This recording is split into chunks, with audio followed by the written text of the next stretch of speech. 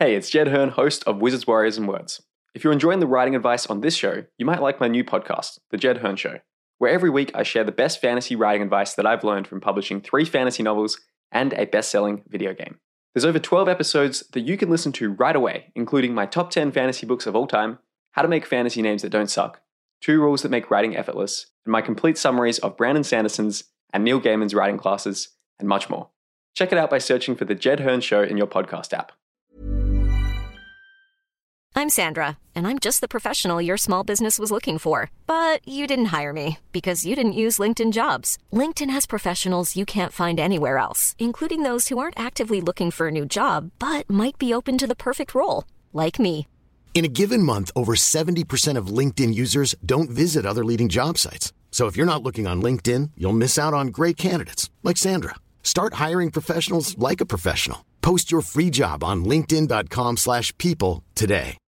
Millions of people have lost weight with personalized plans from Noom. Like Evan, who can't stand salads and still lost 50 pounds. Salads generally for most people are the easy button, right?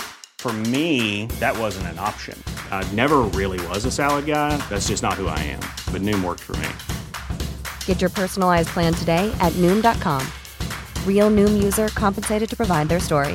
In 4 weeks, the typical Noom user can expect to lose 1 to 2 pounds per week. Individual results may vary.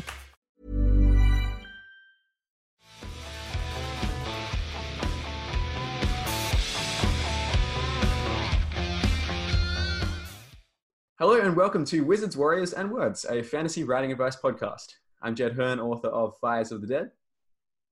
And, excuse me, I'm Dirk Ashton, author of the Paternus Trilogy. And I'm Michael R. Fletcher, and I am having insane heart palpitations right now, so if I have a stroke and pitch dead out of my chair, just ignore me. I'm being melodramatic. Weak. Rob? I'm Rob J. Hayes. I'm going to say I'm the author of Drones, which is a sci-fi story, and It Takes a Few to Catch the Sunrise, which is a steampunk story because nobody has ever heard of those books of mine. Next. A real deep cut. And we are joined by special guest, Gareth Hanrahan. Gareth, do you want to introduce yourself to our audience? I'm Gareth Hanrahan. In terms of novels, I've done The Black Iron Legacy, which currently consists of The Gutter Prayer and The Shadow Saint, with more on the way. And with my other hat on, I write role-playing games. My CD there is 30 pages long, so we'll go into it right now. Excellent. And today's episode is going to be talking about non-European settings because we get a lot of fantasy books set in your stock standard medieval Europe. And there's nothing wrong with that specifically, but I personally do really enjoy stories that push the boundaries and expectations of where fantasy novels can be set. So Gareth, do you want to talk to us a little bit about Gurden, which is the city from The Gutter Prayer, which I believe is still in Europe, but it has a distinctive flavor to it that feels quite original to me.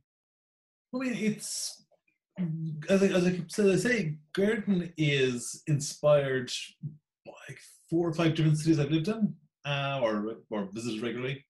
So a lot of the geography is based on Cork, where I live in Ireland. And some of the history as well in terms but it's you can take real world history and put it through a sort of fantasy filter. Like Gurden is best known for its alchemical industry. And Cork does not have an alchemical industry, but it has an awful lot of pharmaceutical plants. I can see 3 or 4 from my window as I look out.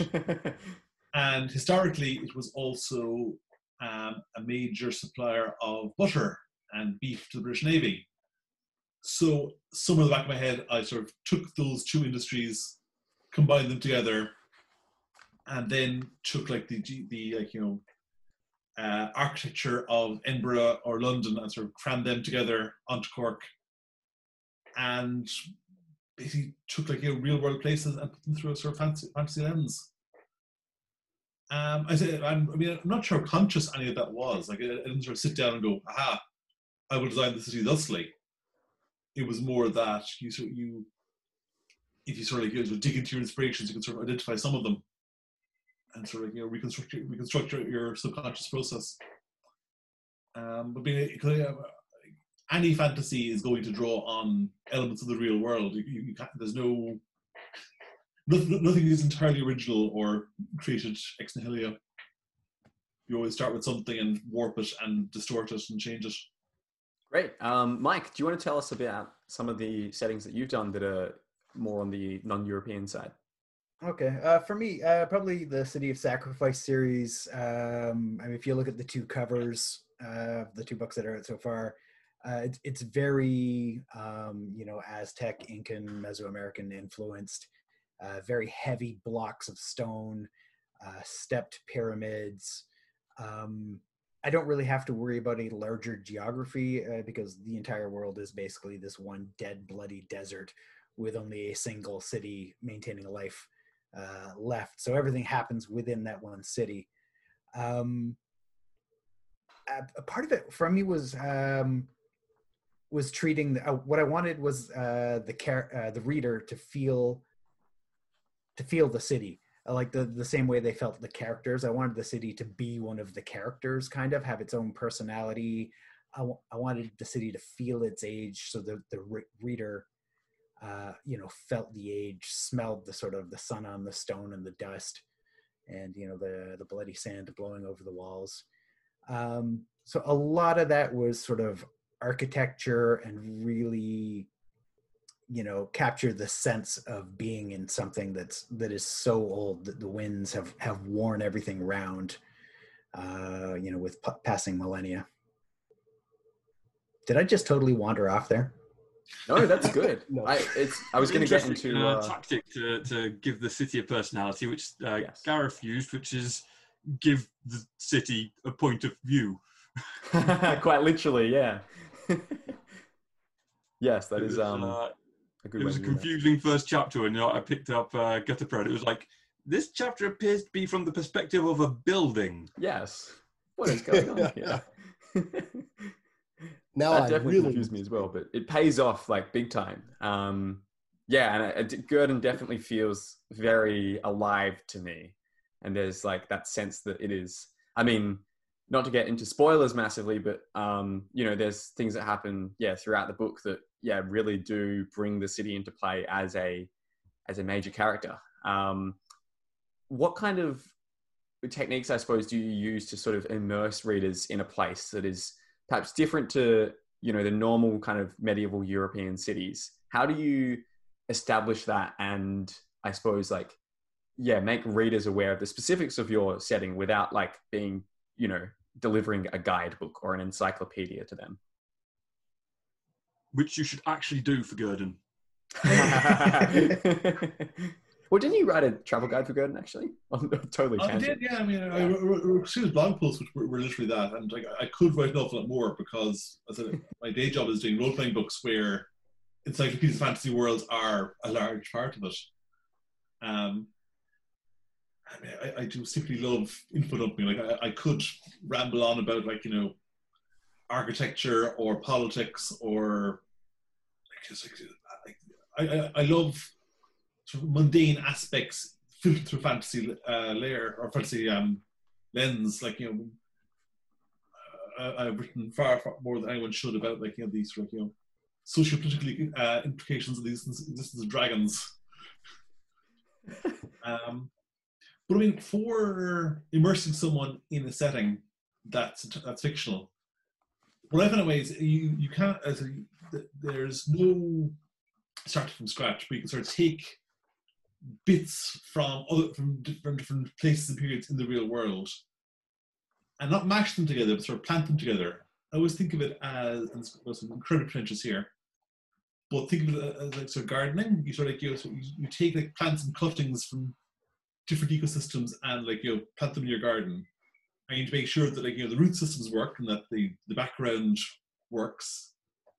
And you need to be aware that when you take a plant from one place, you're bringing in various parasites and things that live on that plant, and they have to they would be transplanted too.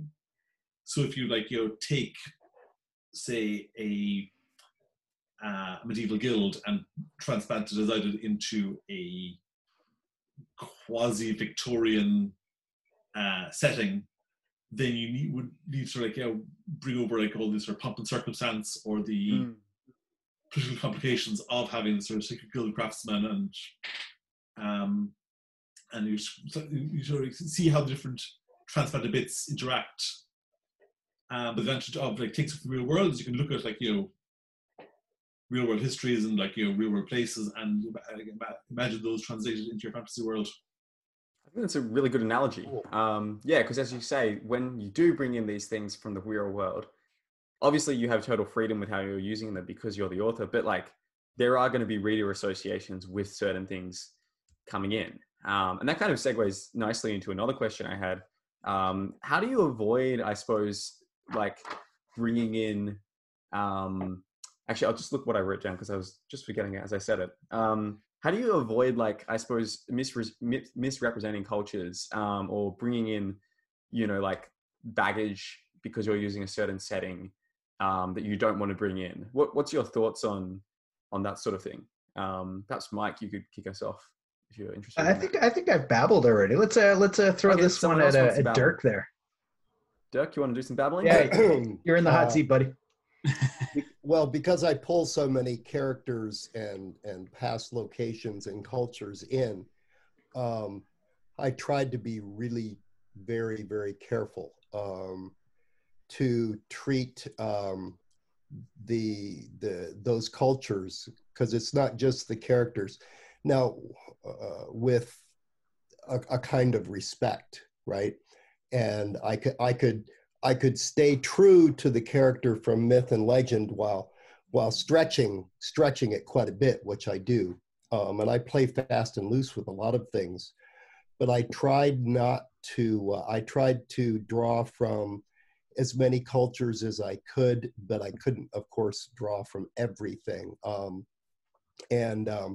While giving them their characteristics, I still tried to make them, I mean, most of my bad characters come from, you know, Judeo-Christian, and, you know, that's open season. You can just, you know, you could trash that as much as you want. A lot of the monsters come from all different kinds of things, but they're bad in those cultures too. As far as the settings, I'm using, mine is urban fantasy. It's structured like epic fantasy, but it is urban fantasy, written in present tense, with shifting POVs. So it's, it's the real world of today. Part of the thing that saves me is that these characters, many of them can take on any visage that they want, any avatar. They can create what they look like. So if they speak with a certain accent, or they have a certain look or skin color, it's because they choose to do so. Because in their natural, true faces, they're all from way beyond when humans ever came into existence, right? So part of that was playing with that kind of thing. But the settings, I don't go back and forth in time. That's not a possibility in my world. So I don't go to other settings, but I do go to shift to other worlds that evolve differently. But I don't draw too much on any particular culture for those. I draw more on more or less technology, and I just touch on them. So, Rob, I'd love to get your thoughts on writing stories in sort of unique and non-European backgrounds, and then we can, after we've got your thoughts, we can break for our featured book of the week, which Gareth will have. But before then, Rob. Well, I mean, Never Die is sort of a fusion of sort of ancient Japan and, well, feudal Japan and ancient China, really. And I knew from, like, when I was releasing it, I knew that I was going to have some people accusing me of cultural appropriation. And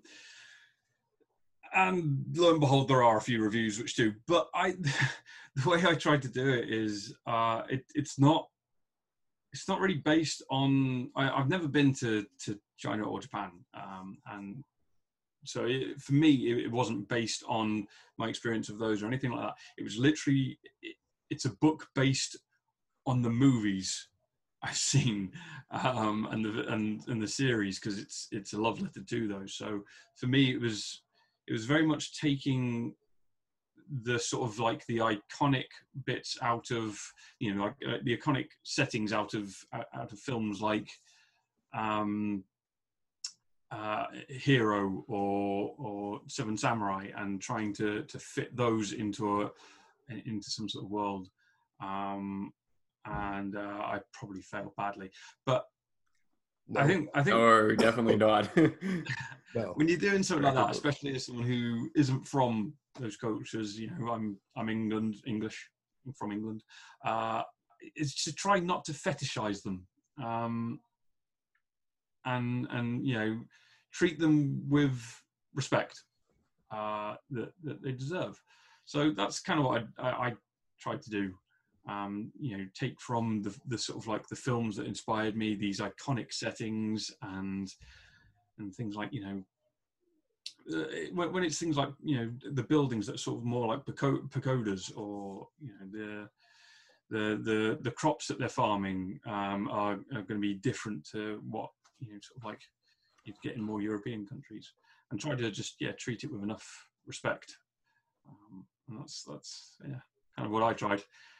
Some people think I failed. Yeah, see, I'm actually the opposite. I want to treat everyone and everything, everyone holds dear, everything that's close to their heart, with the sort of same level of utter disrespect.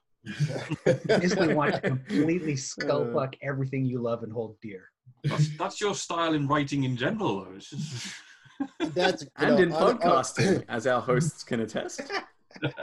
Honestly, part of what I wanted to do was have something that would insult everyone equally, so no one could say I was playing favorites. And I lied. There is one. I forgot. There is one, an invisible island setting that shows up in book 3 that is based on Hindu and Tamil kind of mythologies and stories, and some other cultures in that area. Though there is some Western to it, but it's based on, but I combine kind of the Indian Hindu ancient architecture with the kind of the ancient Cambodian. So I do pull from those locations and settings to actually create, because quite a bit of the story takes place on that island. And it's based, I spent 2 months in Sri Lanka, and a lot of it is based on things that I saw and experienced there. And actually it's located in our world very close to India and Sri Lanka, but it's invisible. So I mean, the setting for your world is still sort of modern urban fantasy. So yeah. that land is just kind of, the island is like a land out of time. Right. Which I think is, I think it's always kind of different when you're dealing with something like urban fantasy where it's set in the real world. So anything you sort of you draw from is that sort of like you can say where it's being drawn from. Whereas if you're creating a different world and drawing from those, it's kind of like you can't say that, right? Yeah, and that's part of what makes it easier and makes it so I can get away with it, is I can say it's actually, this looks like this and like this, right? Gareth, do you want to tell us about our featured book for this week? What I'm going to plug is Jeff Vandermeer's Wonder Book. Hey, great book. Yeah, it's basically it's a writing guide. But it focuses on basically speculative fiction, on science fiction fantasy. It's one of the few books that like, you really focus on a particular genre, and it is like certainly the most useful writing book I've read. Because it basically talks about how to like to embrace imaginative stories and like build worlds and build plots and build characters that to take place in imaginative worlds. There's a fantastic essay in there which I've taken to heart by Kim Stanley Robinson about exposition, where he basically goes, "It's great, don't listen. If like if you really care about socioeconomic and political implications of dragons, and your enthusiasm shines through, that you can take the reader with you." It's got all sorts of lovely diagrams, and it was one of the reasons I was able to jump into writing novels. So hey, it's good. It's just as good for coming up with ideas and expanding on ideas you might have had, I thought, than as you know, it's not a how to write book. And what I love too is that, like you said, it's got all these little essays in it. And that one of my favorites is a couple of my favorites are when they're talking about magic systems, and George R.R. Martin has a little essay in there on what he thinks of magic systems, because you know there's kind of the Rothbard Does George know about magic camp, systems? and then there's the GRRM camp that you know that never the twain shall meet. But it's really, that's a great book. So there's Wonder Book by Jeff Vandermeer. Yeah, I definitely think that's an interesting point you bring up about sometimes exposition can be great. And I remember when we were talking about a year ago about that, it kind of did change my mind on it a little bit, because yeah, I'd always sort of been laboring under the misconception that, you know, oh, you got to avoid exposition when possible. You've got to like work it into dialogue or a scene. But some of the best parts from the God of Prayer are like, hey, here's Gurdon's train system, and like this is how it works, and like this is why it is laid out in this way, and how it's responding to the political conditions, and like the slope of the land and everything like that. And like as a former architecture student, you know, I love those kind of details. And yeah, it's just, as you say, like if you have enough passion for it and you have an interesting way of conveying it, like by all means, you know, readers will love that stuff. Yeah, I mean, it still has to tie into what's going on. Like, you know, Yes. you can't just like sort of drop a 6-page digression on farming unless like, you know, that farming is going to play into the plot later on. But I do think that you can, like, you know, take the reader with you on more of a journey than just, as you know, Bob, look out upon these criminals. As you know, Bob, the Tallow Man, relentless in their pursuit of criminals. Yes. Is there any more egregious phase than, as you know? Yeah, my favorite, call it trick, technique, cheat, is just burying my my blunt, you know, world building bits in epigraphs, little blurby things at the beginning of the chapter that has a word which I can't remember, and it's just it gives me a paragraph to tell you whatever the fuck I want about the world, and it'll always, like, the information in there is going to come back. It's going to be important, much, hopefully if I do it right, much later in the book, but it's planting the knowledge so that when that, you know, detail, when that thing becomes important, the reader, they might not remember why or how or where they got it from, but they know, and so it all fits. And so I just cheat. Beginning of every chapter, here's a little world building shit, and disguised as like a holy text or a quote from some, you know, insane philosopher or something like that. Judging from your reviews, though, people love it. But I mean, it's not cheating. Like, in the real world, there are all sorts of like bits of information we all know, like, you know, that you would never like discuss in conversation, but you sort of picked up through, like, you know, living in this world for a while. Like, I mean, if you were writing a novel for someone who hadn't lived in the 20th century, you wouldn't have a character that sort of picked up a mobile phone and went, I picked up my phone, and which is like, you know, a telecommunications device that I can use to call anyone in the world. You just started using it. Yeah, you should use it, but you wouldn't necessarily go through, like, you know, he carefully scrolled through his list of contacts and selected done. You then press the green button, unless you're like doing that for pacing purposes. But you say, you know, he called Bob. And unless you have, like, you know, embedded that information somewhere else, you know, like, you know, sort of inside Galactica-esque epigraph, whatever, then you would be able to read it with you. Basically, to tell people the world is hard. What are our we got about probably 8 minutes or so before we have to wrap this up. What are our other kind of top tips for setting fantasy books outside of your sort of stereotypical medieval European settings? Research. What Just do in your general, research methods look like? Research them. It's a bit of it's not a very exciting tip, I know, but be quite fun. You know, if you find a culture or something that you are particularly interested in, it's fun to disappear down the rabbit holes of sort of like, you know, just learning about them. That might take, you know, the form of sort of like, you can find books about them, you know, about, I've got a friend online who's been recently like devouring books about the Mongolian Empire, just because he finds it fascinating and he wants to work that sort of culture into a story in the future. So yeah, he's sort of like devouring fiction and non-fiction books on it at the moment. Yeah, I love doing. I actually am one of those weirdos who loves doing the research. I mean, I spent months. I have hundreds and hundreds of pages of notes, and you know, I get fascinated by certain areas, particular areas of Africa where the production of iron and steel developed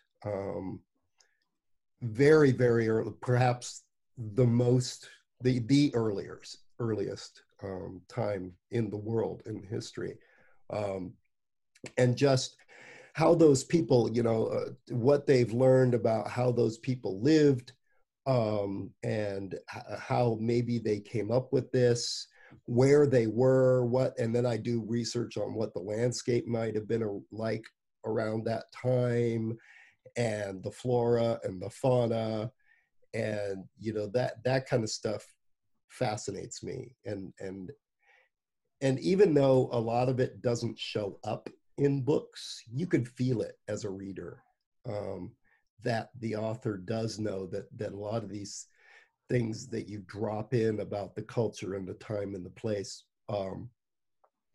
that there is something much bigger. Whereas I've also read books where it all seems very small, you know, where it doesn't feel like there's a greater world and history to this world. And I honestly can't say what it is about one book or the other book, really.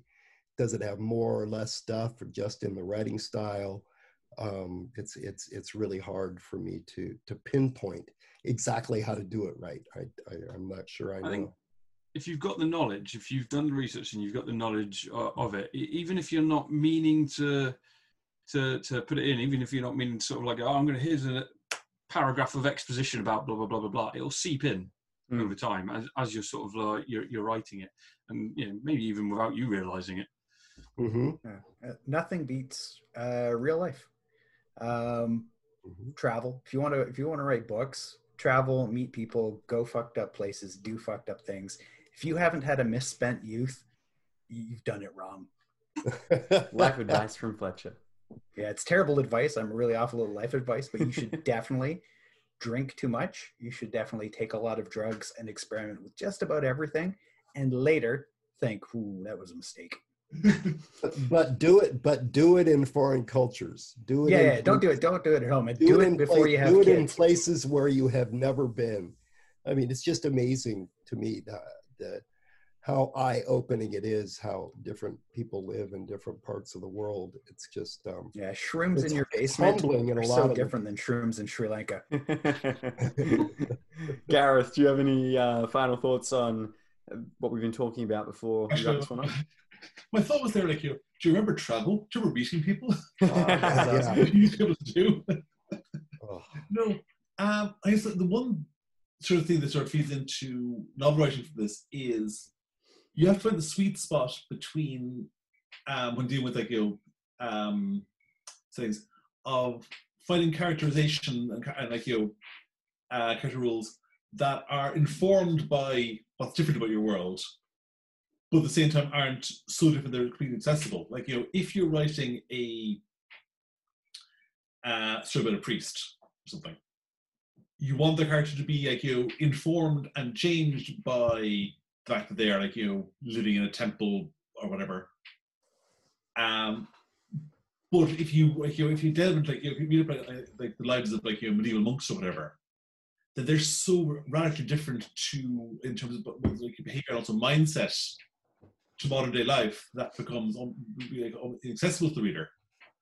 like the person will empathize with this person who's like, you know, every waking thought is consumed by devotion to God or whatever. But at the same time, you don't want to basically sort of take a modern person and transplant them into that role and go, oh, I'm a monk. Sure. I hate being a monk. It's like, it's really boring. I want to go for coffee. Like, you know, have a 9-to-5 job, because they wouldn't think like that. You need to find a character who can be accessible to a modern reader, while still being interesting and different because of the fantastical circumstances they're in. So you sort of find that sweet spot between the two. Great. Well, I think that's a good note to wrap up this episode on. Thank you, everybody, for listening. Thank you, Gareth, for coming here as our special guest. And we will see you all next time. Goodbye, everybody.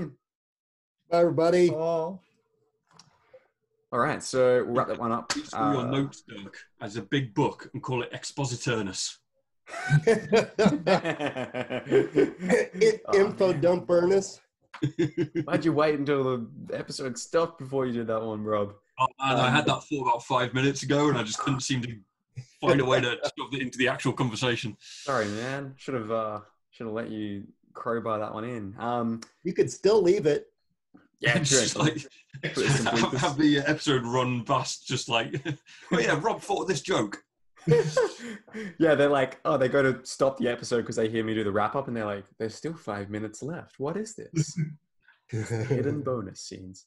Dirk, we probably have to let you go now, right? Yeah, I've got to run. Gareth, it's great to see you. Even virtually. Shake your hand this way. Elbow bump. No, not. Actually, sinister passion. All right, bye, guys. See you, Dirk. See you, dude. Have a great day. Yeah, you too. You too, Mum. Thank you for listening to Wizards, Warriors, and Words. We hope you learned something useful. We love hearing from our listeners. Our email is wizardswarriorswords@gmail.com, which you can also find in the show notes. I personally read and respond to every email, so feel free to let us know what you thought about this episode. We'd also love to hear your questions. Send in a question via that email, wizardswarriorswords@gmail.com, and we might even answer it on the show. If you haven't already, please subscribe and write a review on Apple Podcasts. This helps more people discover the show. Wizards, Warriors, and Words is jointly hosted by Dirk Ashton, Michael R. Fletcher, Rob J. Hayes, and Jed Hearn. Our music comes from Michael R. Fletcher, and our artwork is by Felix Ortiz. Thank you again for listening. Now go and write extraordinary stories. We'll see you next time. Mom deserves the best, and there's no better place to shop for Mother's Day than Whole Foods Market. They're your destination for unbeatable savings, from premium gifts to show-stopping flowers and irresistible desserts. Start by saving 33% with Prime on all body care and candles. Then get a 15-stem bunch of tulips for just $9.99 each with Prime. Round out Mom's menu with festive rosé, irresistible berry chantilly cake, and more special treats. Come celebrate Mother's Day at Whole Foods Market. Hey, it's Danny Pellegrino from Everything Iconic. Ready to upgrade your style game without blowing your budget? Check out Quince. They've got all the good stuff, shirts and polos, activewear, and fine leather goods, all at 50 to 80% less than other high-end brands. And the best part? They're all about safe, ethical, and responsible manufacturing. Get that luxury vibe without the luxury price tag. Hit up quince.com/upgrade for free shipping and 365-day returns on your next order. That's quince.com/upgrade. Hi, I'm Daniel, founder of Pretty Litter. Did you know cats tend to hide symptoms of sickness and pain? I learned this the hard way after losing my cat, Gingy. So I created Pretty Litter, a health monitoring litter that helps detect early signs of illness by changing colors, saving you money and potentially your cat's life. Pretty Litter is veterinarian developed, and it's the easiest way to keep tabs on your fur baby's health right at home. Go to prettylitter.com and use code ACAST for 20% off your first order and a free cat toy. Terms and conditions apply. See site for details.